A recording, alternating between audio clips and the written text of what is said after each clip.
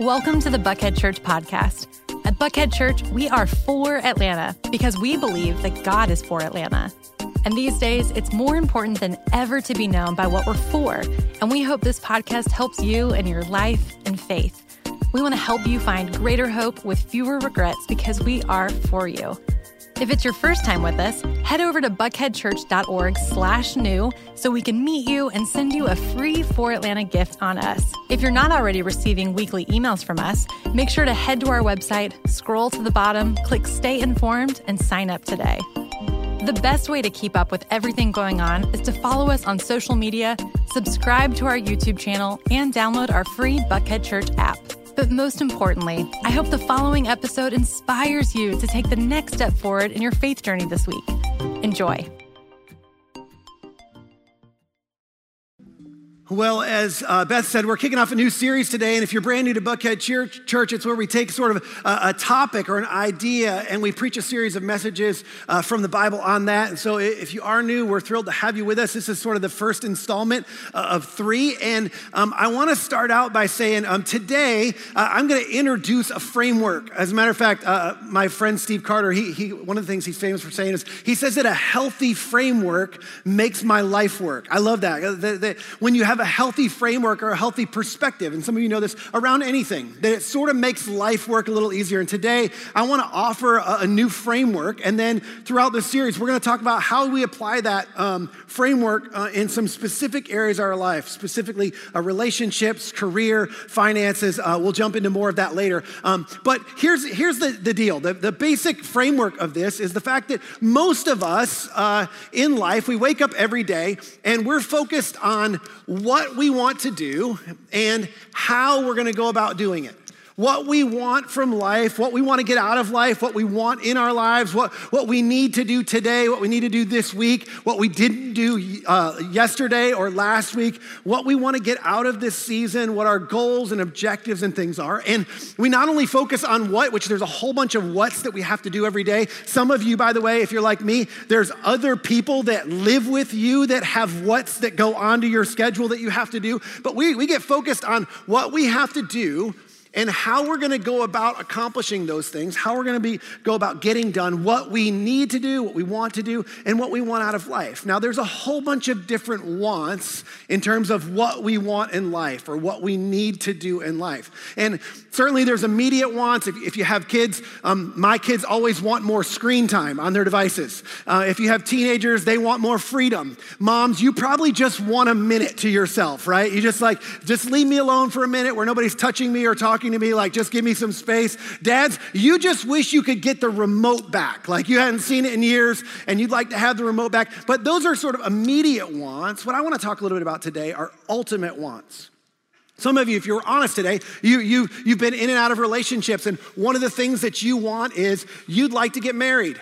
And you don't want to only be married, you want to be happily married. Some of you are married, but you're not happily married, and you want to be happily married, and that's one of the things you want out of life. Some of you would say you want to achieve financial prosperity or financial, even maybe just in the season that you're in, you want financial security. And sometimes people make you feel bad about that, like you should feel bad about wanting financial prosperity and security. But I actually think this is something that God puts in some people's hearts and wires some people to do really, really well, is to create a massive amount of wealth for significant purposes. But that's some of the things that's one of the things that some of us want out of life. So some of you, you want to have a successful career, and I'm pretty sure nobody carries these things anymore, but some of you want to have a successful career. And you don't want to just be good at your job. You want to sort of be in a job. You want to be in a role. You want to be doing something you feel like, this is what I was created to do. This is what I'm good at. This is what I'm wired to do.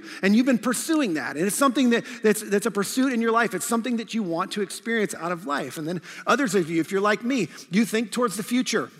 And you think there's not only things that you want out of life, there's things that you want for your kids, and there's things that you want for your family, and there's things that you want for your future.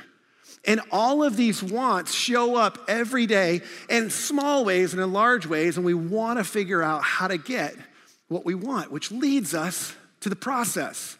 It leads us down a path to get what we want, we have to decide how we're gonna do that. And some of you, you're really good at this. I work by trial and error, but my wife's a learner, and she'll go and read, she'll go and study, and it'll take her a little longer to get there, but she'll do it right the first time. Most of the time, I have to do it 3 times in the wrong way before I figure out how to do it the right way. Some of you are learners. Some of you are like, you know what? I'm just gonna work hard. You grew up, your parents had a great work ethic. They instilled that in you, and you're like, I'll just work harder than everybody else. I'll work longer than everybody else, but I'm gonna get what I want because I'm gonna work hard, and you grew up with that. Some of you, and I can't talk about this too long because these people annoy all of us, and it's not good for my sanctification. That's a big church word for spirituality, but some of you are just lucky.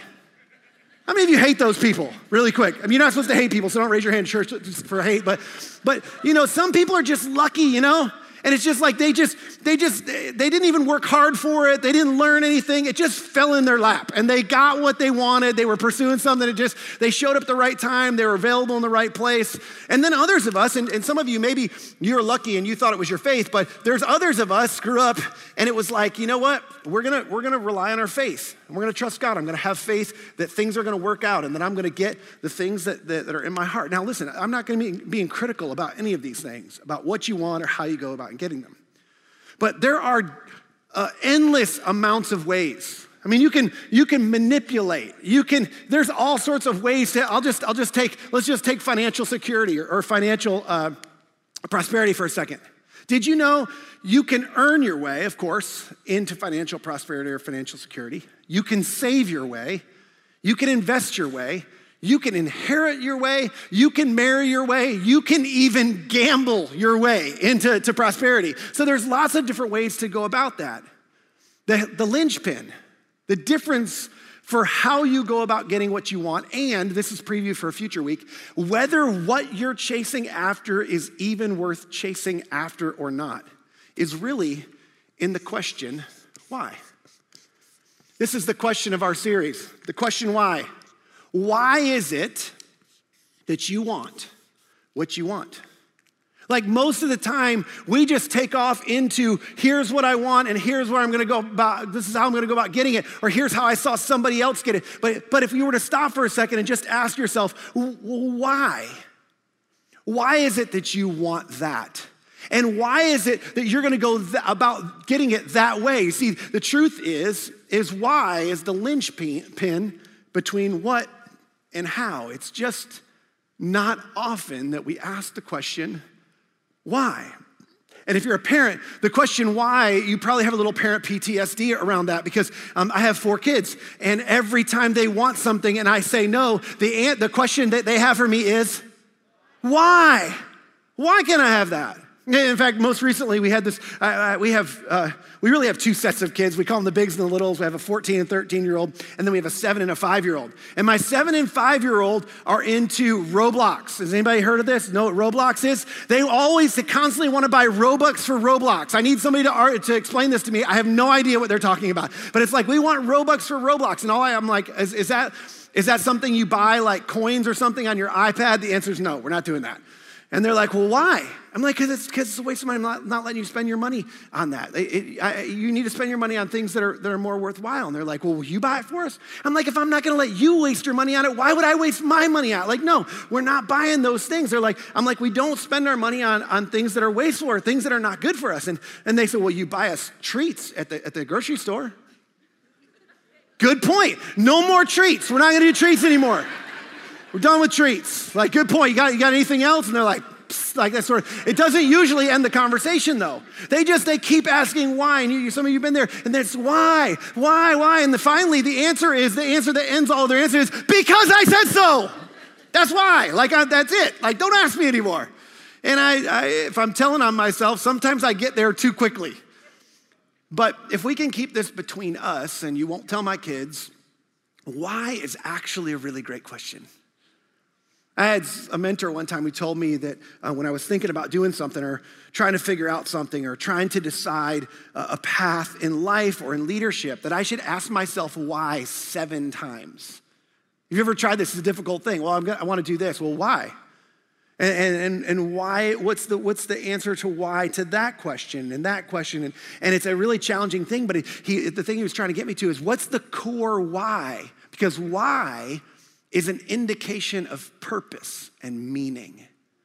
Why indicates the meaning of and the significance of why we want to get married, the purpose of marriage. The purpose of money, the purpose of success in career, the purpose of future and family. What do those things mean? What's the purpose and significance of them? You see, your why, it actually reveals something. It's sort of a buzz phrase in our society right now. Your why reveals your end game. What's your end game for marriage? What's your end game for financial prosperity? What's your end game for career? What's your end game for family? Listen, you know this. The end game isn't the money. The end game isn't the relationship. The end game isn't the career. There's something beneath that that's driving you. And your why will not only determine whether what you want is worth wanting or not, but it will also determine the path and the direction you take to accomplish and to achieve the things that you want out of life. Big picture idea, the big overarching idea for this series is your why ultimately determines your way. Your why for your big why for life, but your why for your career and your family and your relationships, your why behind those things will ultimately determine the way in which you go about to accomplish those things. And a wrong why will always lead you in the wrong way. I could tell you story after story after story. People who called me or sent me an email or want to get together with me, and they're like, I don't know how I got to this place. I don't know why I did this. I don't know what I was thinking. And at the end of the day, the answer was why. When they discovered their why, they discovered how they lost their way. When I was early in high school, I think I was a freshman in high school, I was an underclassman, and there were some upperclassmen that I wanted to have the favor of. I was playing soccer, and I'd always played up, and I wanted to play on the varsity team as an underclassman my freshman, sophomore year. I didn't want to wait, and sort of till I was an upperclassman. And so I had been going to camps, and I really felt like I put myself in the right position and got some good coaching but I felt like I needed to be in with the upperclassmen if they were going to want me to be on the team. I felt like that would matter in me making the team, specifically with the captains of the team. And I remember one day in sort of the preseason, before school had started, before the season started, we're doing camp. Some of you did that with sports. We're in training. One day, instead of having 2 days, we got the afternoon off. And they're like, hey, we're going to the bridge. And when people where I grew up said we're going to the bridge, they meant the Hinmansville Bridge. And it's this bridge right here. Now, this bridge, there was a river that went through the middle of our town. And there was the east and west side of town, and this is a one-lane bridge. It was sort of on the north side of the east and west side of town. So imagine this: there's a one-lane bridge that connects now downtown in the city. There's two different bridges that connect. There's a lot more shopping and a lot more places to eat and stuff down there. But on the north end, where the suburbs were, there was just this one bridge that crossed the river. And it was a single lane bridge, and teenagers loved to hang out there. There were a lot of parties that happened there when I was in high school, but specifically the reason we like to go there is because people like to jump off the bridge.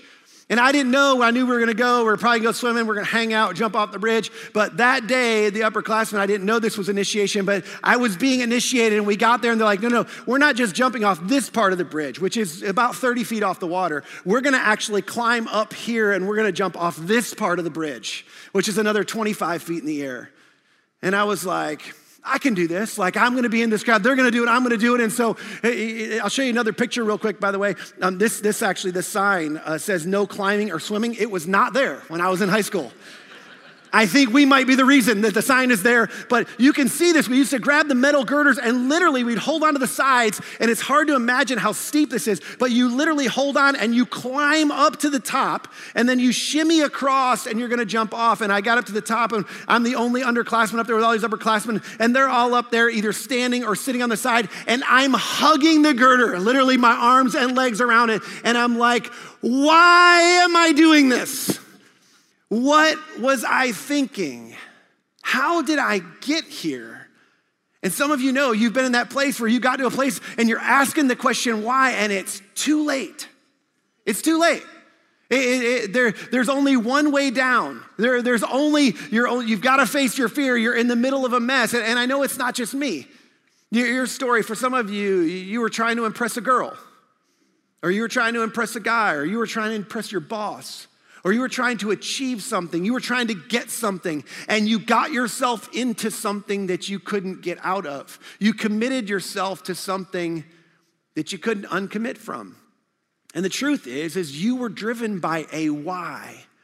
You just never started by discovering what that why was. You just jumped into and started chasing the things that you wanted, the whats. And you chose to do that by certain means and how you were going to accomplish, how you thought you best could accomplish, how somebody else accomplished getting what you wanted. Now, here's the thing. I'm gonna stretch this a little bit today, but I understand that you guys are some of the most intellectually astute people in Atlanta. That's what I'm told. So I'm gonna hold you to that. Most of our whys, whether you realize it or not, they're driven by ideology. Now, ideology, by definition, is a system of ideas that form social and economical and political theories.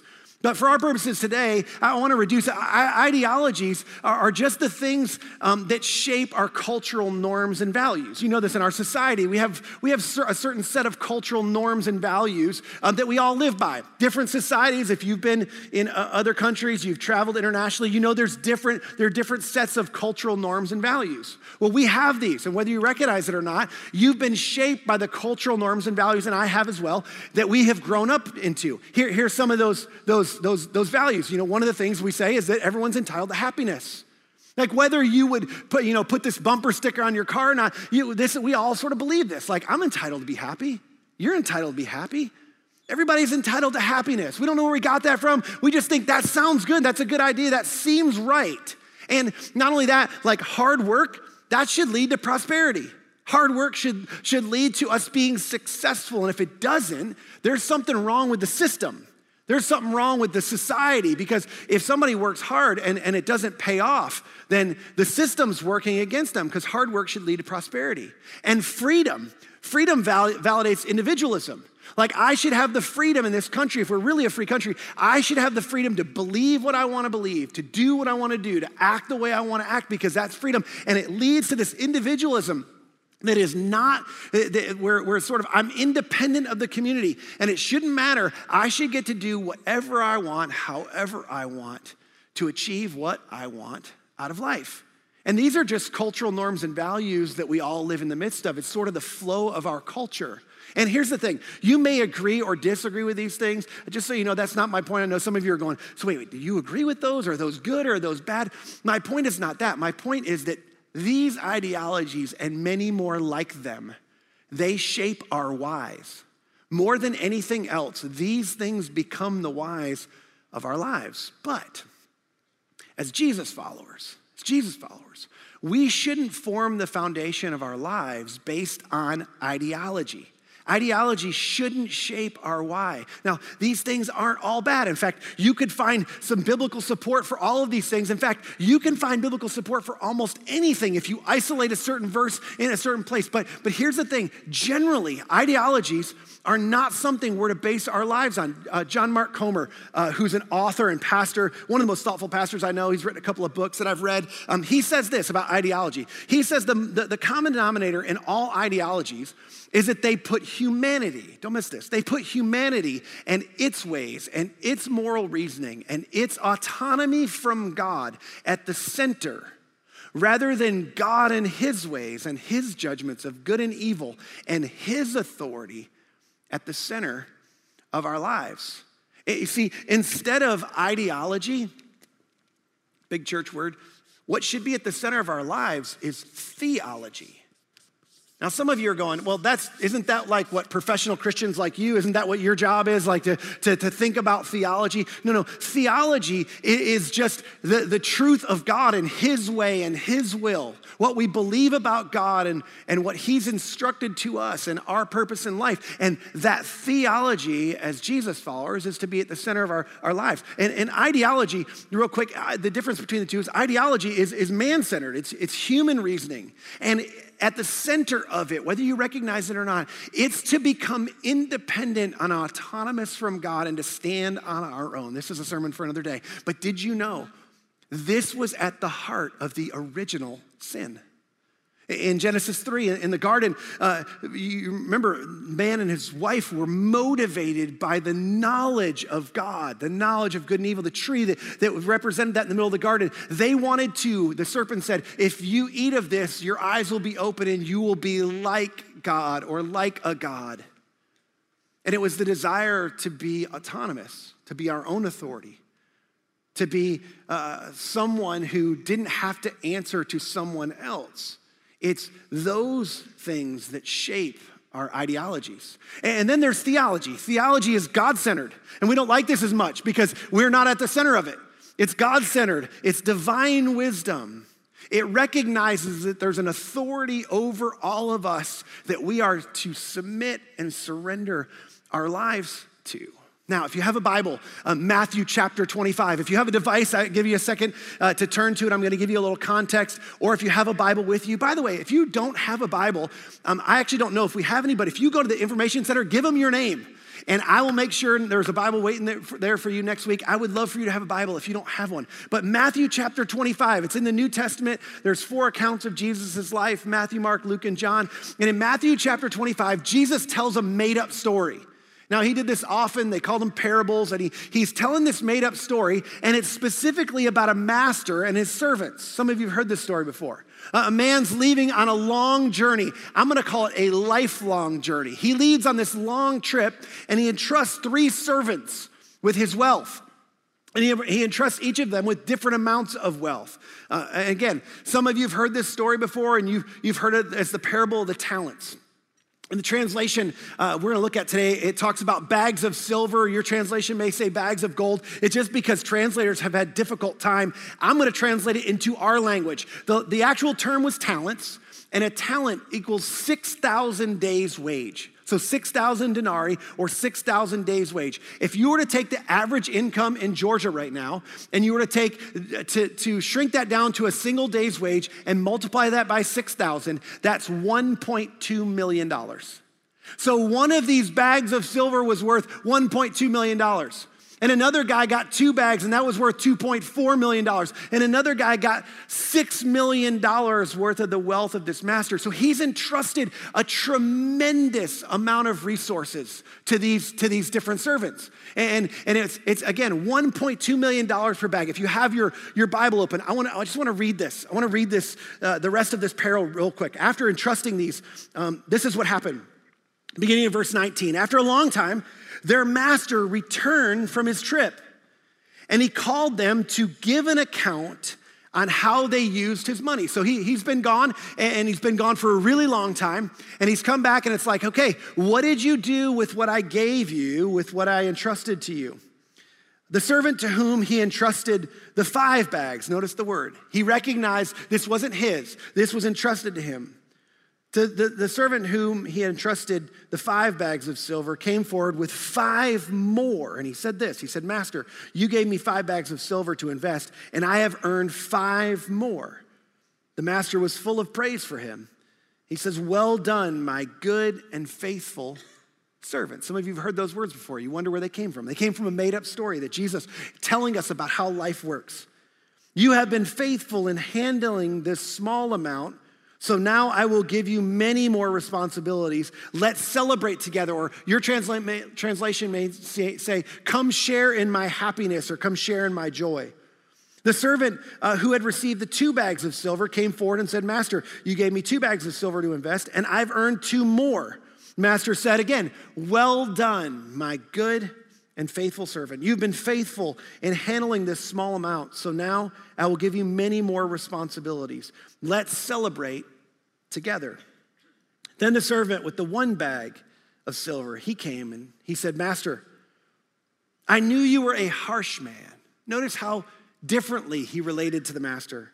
I knew you were a harsh man in this way, in harvesting crops you didn't plant, and gathering crops you didn't cultivate, meaning you're shrewd and you've got a lot of other people, and because of the way in which you work, you're able to create way more results than anybody else. And I knew no matter what I did, you weren't gonna be happy with my results. And because that's the way you are, I was afraid I would lose your money. So I hid it in the earth. Look, here is your money back. To which you could say, oh, maybe that guy did the right thing. Maybe he knew he couldn't produce the results that the master wanted, and maybe he was gonna lose it. And so he was just afraid, and maybe he was humble and knew his own ability. But the master didn't see it that way. The master replied, you wicked and lazy servant, which seems a little harsh, but he goes on, he says, if you knew I harvested crops I didn't plant, gathered crops I didn't cultivate, why didn't you deposit my money in the bank? Like when you knew that I leveraged everything I had and I leveraged my skill for greater and greater results, why didn't you at least put my money in the bank? At least I could have gotten some interest on it. Then he ordered, take the money from the servant and give it to the one with the 10 bags of silver. Look at this. To those who use well what they are given. To those who use well what they are given, even more will be given to them.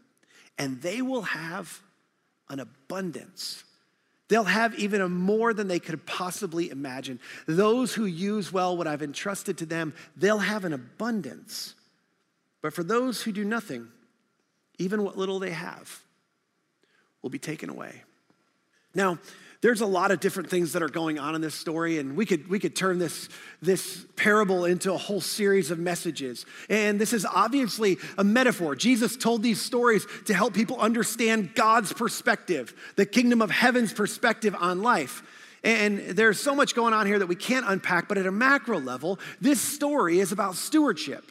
And it's about 2 different types of servants that are stewards. The first one is a faithful servant. There were 2 faithful servants. And then there was a fearful servant. And the faithful servant, they grew the master's wealth by leveraging what had been entrusted to them according to the will and the values of the master. The master came back, and it wasn't just the amount. He was pleased in the way in which they went about multiplying his wealth, in the way they went about stewarding what had been entrusted to them. He was pleased, and he called them faithful servants. And then there was the fearful servant. He wasn't sure that he could ever live up to. He wasn't sure that he would ever amount to enough. He wasn't sure that he would accomplish enough to make the master happy. And so he hid it. He didn't do anything with what was entrusted to him. Now, I'm reading between the lines. He probably did a whole bunch of other things. He just didn't do anything with the stuff that the master had entrusted to him. Now, this story reveals a lot of things, but this story reveals specifically one of the end games, if not the end game or the why of life. The end game, this end game of life, it's not about what we want, but about what God wants. It's not about what we want or how we're gonna go about accomplishing what we want. Those things are built on our ideologies. Most often, they're built on the cultural norms and values of what we see in the world around us. It's like, well, those people seem happy. Those people seem like they're getting ahead. So I want what those people have. And how did they go about getting it? I'm gonna follow how they went about getting it. And we rarely understand why we're chasing after what we're chasing after. We rarely understand why we're being driven toward those things. The end game that Jesus is trying to help us understand is that this is about how God wants us to live. It's not about what we want or how we want to go about getting it. It's about how God has instructed to us. And I'll just say this real quick. What God wants for you and where God wants you to be is the best place for you to be. All of our life pursuits are rooted in our ultimate why. So here's the question is what's your why? Because as we said earlier, a wrong why will always lead you in the wrong way.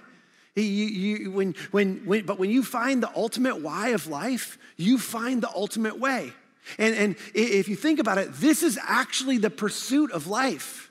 We're all trying to find the what's that we want, that we think are going to fulfill us, that are going to be the ultimate things of, this is why I was created. This is what I was created to experience. This is what I was created to do. And so we chase all these what's to experience this ultimate kind of life. But maybe you've never heard this before. This is what Jesus came to promise us. In fact, in John 10:10, he said, the enemies come to steal and kill and destroy. And the enemy's involved in all sorts of man-centered ideologies, because if he can get you to center your life around you, then your life won't be centered around God. This is what happened at the very beginning in the garden. And the reality is Jesus is going, no, here's what you need to understand. You need an ultimate why that will carry you and lead you along the ultimate way in life. And when you find the ultimate why, the right ultimate why, you'll find the ultimate way. When you find the ultimate why, you'll find the right way, the best way.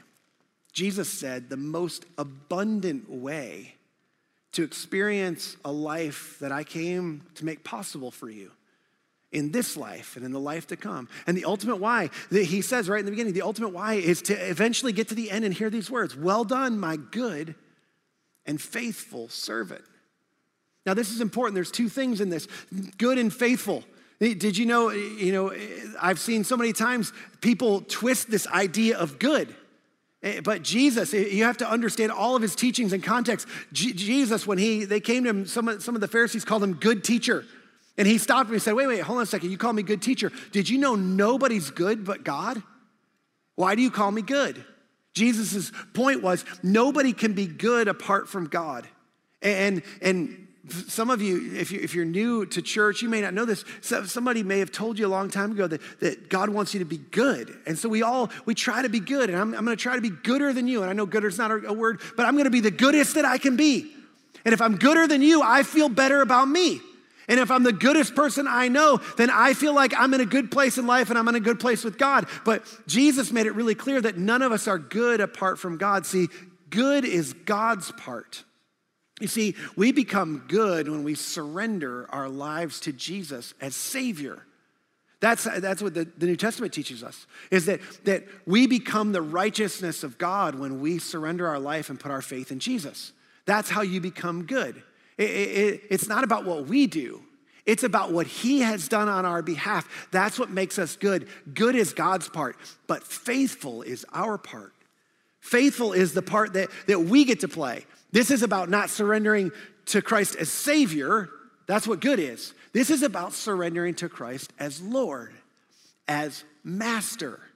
It's not about what we want anymore, about how we're going to go about getting it. It's going to go, you know what? God, I'm going to trust you. I'm going to surrender to you, not just as Savior, I need rescuing. I'm going to trust you as my Lord and my Master, as my instructor, as the one who knows what's best for me. I'm going to be open and available to whatever, whenever. It's signing a blank check saying, yes, Lord. Now tell me what you want me to do. The answer is yes. If you'll make clear, you'll make certain what I'm supposed to do, I will follow you and I will make choices in my life according with your will. You know this. Every day you wake up and you make choices about what you want, about what you want to get out of life, about what you want to experience in life, and you implement strategies. You figure out ways about how to get what you want. But you know what drives all your choices about what and how? They're all driven, they're all rooted in the question why. Throughout this series, we're going to talk about specific biblical whys for marriage and biblical whys for career and for finances. But today's question, the question I have for you is, what's your end game? Like, what's your ultimate why? And what is that why based on? Who's driving that why? Is it man-centered ideology or is it God-centered theology? Now, we all run into different circumstances and situations in life when this happens. A little over 7 years ago, My wife and I had planned a vacation to go to Scottsdale, Arizona. We were going out with our family, and I had a friend who contacted me and said, hey, there's a church that I'm working with out in Arizona, and there's a moral failure with their pastor, and they're without a pastor, and he was trying to fill in their weekends with people who could preach. And he said, listen, I know you and your family, you vacation out there from time to time. I was like, we actually already have a vacation planned on the books. We're going to be there over these 2 weekends. I can't do both. I have little kids. My wife will kill me if I do both. But I can pick one of those weekends, and I can preach. And so he did. And I went out, and I drove down from where we were to preach at this church. And I'll just, to be totally honest with you, it was sad. Like I could feel like the sorrow in the place, and they were in a difficult spot. It was a large church, but they were declining quickly because of what had happened, and it was just really difficult. And so I tried to encourage them the best I could and encourage their staff, and it was wild because that weekend, it seemed like people felt encouraged and seemed encouraged. And I went back on vacation. It was the first weekend we were there. I went back on vacation, didn't really think much about it, got home. And 2 weeks later, I got an email from one of the leaders at the church. And he said, hey, I just wanted to say thank you. Please thank your wife for giving up part of your vacation for you to be able to be here and preach. And that was so great. And it seems like, the church really connected with you and was encouraged. And look, I know you're in a great situation where you are. And time out. At the time, I was the lead pastor at North Point. I'd started 17 years earlier as the first intern in the organization. I had spent about 4 or 5 years here at Buckhead Church. I went back to North Point to take over for Andy. I was the first lead pastor there. Had been doing that for a number of years. Lived in a neighborhood with my brother and my sister and their kids. All our kids got on the bus and went to school together at a school halfway between our house and the church. And I only lived 2 miles from the church. And so like life couldn't be better. Like we were in a great spot. And he's like, it seems like you're in a good spot. And but we have an opening, and if you'd be open to a conversation about that, we'd love to have a conversation with you. And I thought it was a nice email, so I forwarded it to my wife. And a few days later, we're laying in bed, and she said, "Hey, did you want to talk about that email?" And I genuinely had no idea what she was talking about. I was like, "What email?" And she's like, the one from the church in Arizona. I was like, oh yeah, wasn't that nice? I thought that was super nice. It was encouraging. Like they were grateful for us being there and serving. And she goes, no, not that part. Like, would you be interested in doing that? And I was like, no, that's a terrible idea. Like that church is in a bad place. They're not going to trust. Like somebody needs to do that. Like God should call somebody to go do that. But we live in a neighborhood with my brother and sister and their cousins, and we know our neighbors. I baptized a bunch of our neighbors, and our school and the church. And I went on and on about why this was such a terrible idea. And are you trying to ruin our lives? Like what do you mean? Are you interested in this? And she was silent. And I was like, okay. Like, what do you think? She's still silent. Babe? She had fallen asleep while I was talking the whole time. Now, you're going to hear a lot of stories from me over the times. You're going to find a theme. Like, I talk too long, and she falls asleep often. So if it happens to you in church, just know it's normal for me. I'm used to people falling asleep while I'm talking. But I remember being all hot and bothered. This is a little strange. I got up. I was wearing a long-sleeve T-shirt. I went in my closet, and I took a T-shirt off a hanger. Yes, I do hang up my T-shirts. So I know that's weird, but I took my T-shirt off the hanger, and I've never heard the audible voice of God in my life, but I remember as soon as I took the T-shirt off the hanger, this thought came into my head, like a voice in my head, and it said, are you really open to whatever I have for you? And I stood there for what felt like 15 minutes. It was probably 2. And I said out loud, I said, nope, not this. True story. I went and got in bed, and I slept great. So in the morning, I was telling Jen, I was like, hey, so what did you think about our conversation last night that you did not participate in? And she's like, what do you mean? Oh, I'm so sorry. I just wondered how you felt about that and thought about that. And I told her the whole story, and I was sort of chuckling, and she was like, I'm not sure that's funny. And I was like, what part? She's like, doesn't it bother you that you're not open to whatever God has for you? I was like, I wasn't until now.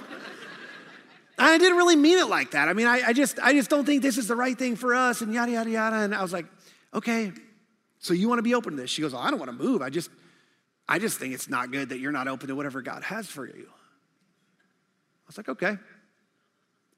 So I wrote the guy back. I said, I'm open to a conversation. And I remember in that first conversation, they were telling me what they were looking for and what they were looking for in a pastor and sort of the value, where the direction the church was headed in. I was like, this is not me. Like, this isn't for me. I'm not the right guy. I explained all that to him. And at the end of the meal, he's like, I think for all those reasons, you're the right guy.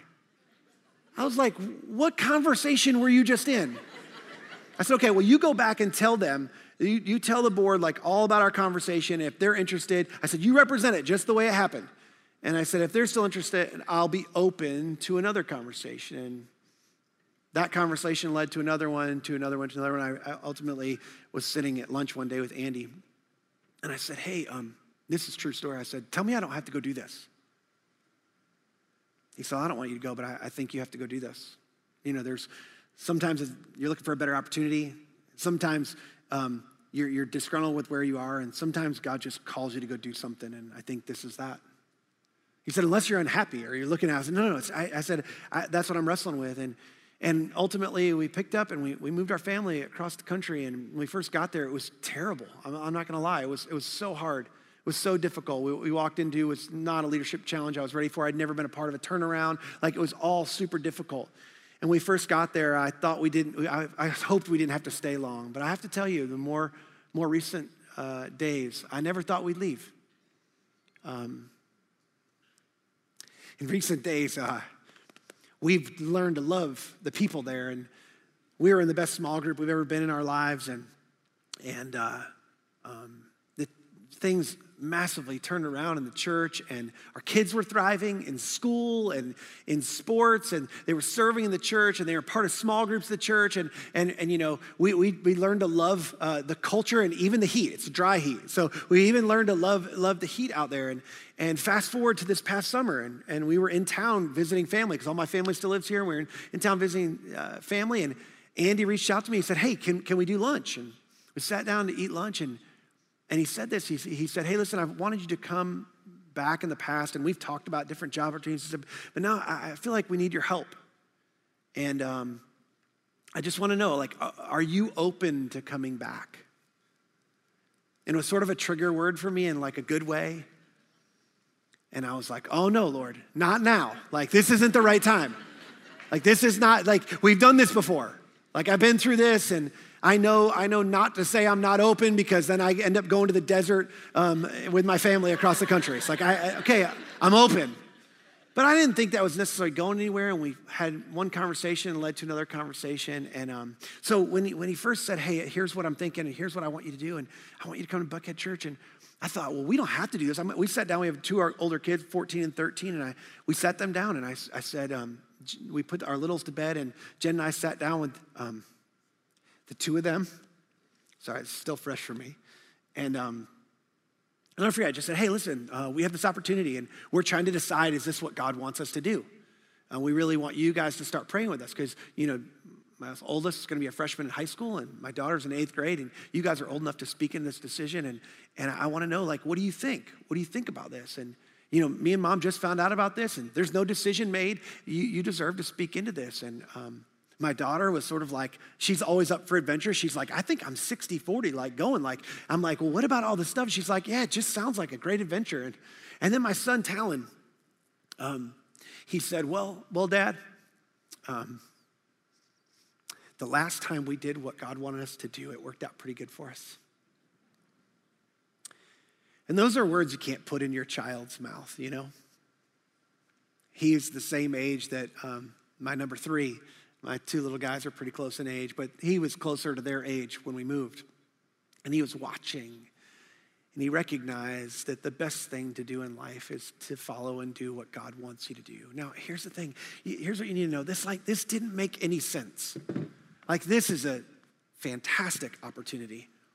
But at the age my kids were at, and Arizona had become home in so many ways, even though my wife grew up here and my family's here, and there's a lot of that feels like home, and the age of our kids, A lot of it didn't make sense. It felt like, God, if you're going to do that, why did you ever make us move? Or why didn't you wait until later? And here's the thing. We ask all those questions like, can we be happy? And do we fit there? And will this work out? And do you know what all of that is? All of that is ideology. All that's ideology. When you ask the question, God, what's your will and what's your way? That's when you get into theology, God's ideas. I want to take you back real quick to the story that Jesus told. This is how the story, where we began. After a long time, their master returned from his trip and he called them to give an account. You know, many times in my life, I've imagined myself standing before the master. But I don't want you to get derailed or distracted by my story today and miss what God might be saying to you or stirring inside of you, because you too, one day you will be called to give an account. And I tell you that not because I want you to be fearful, because that's the point of the story. You don't have to be fearful. This isn't a call to be fearful of that day. It's to wonder what it looks like to be faithful to that day. My question for you today is, are you really open to whatever God has for you? Whenever, whatever, however he leads you, because that will matter forever. Come on, what's your why? What's your ultimate why? What's your end game in life?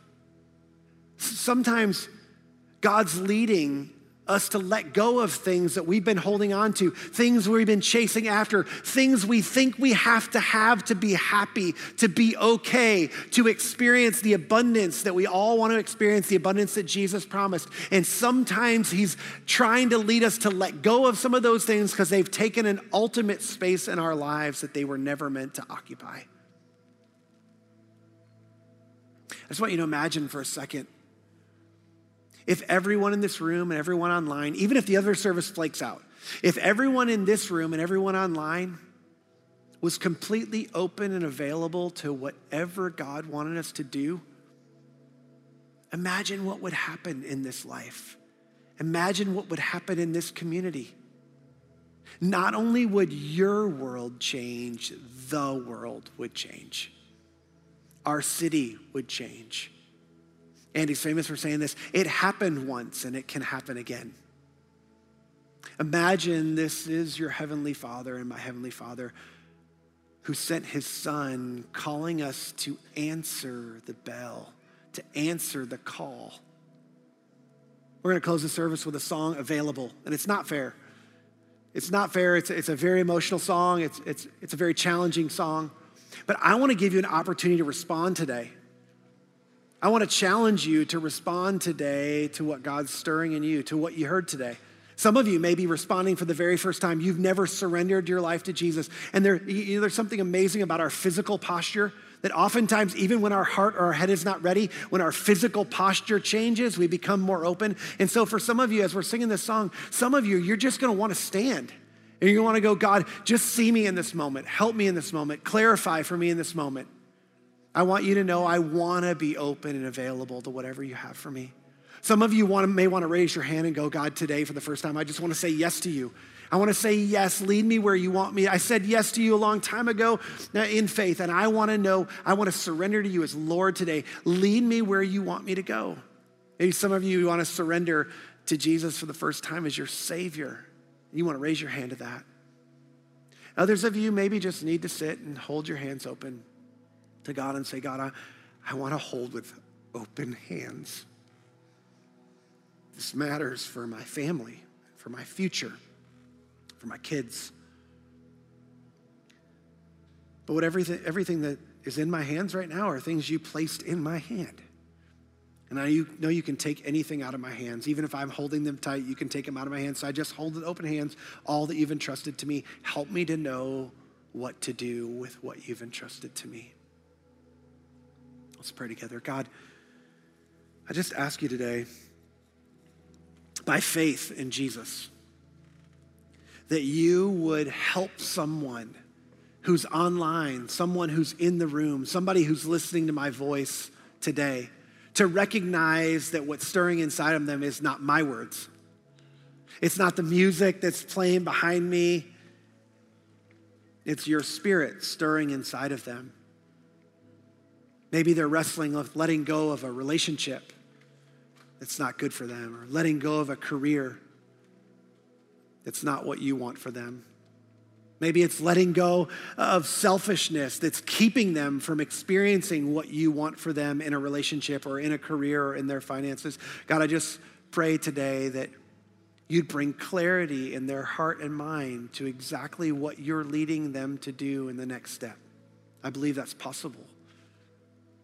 And may we be people that are not only open and available. Maybe we be people that are motivated and inspired to run hard after all that you have for us, knowing that your will and your way is what's best for us in this life and in the life to come. And I pray it in Jesus' name. Amen.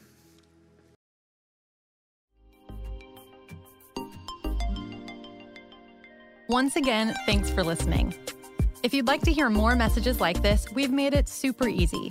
First, you can hit the subscribe button to get these messages on your device every week. Second, you can download our app from iTunes, Google Play, or wherever you get your apps. Or third, you can check out our YouTube channel. Just search for Buckhead Church and make sure to subscribe. Have a great day.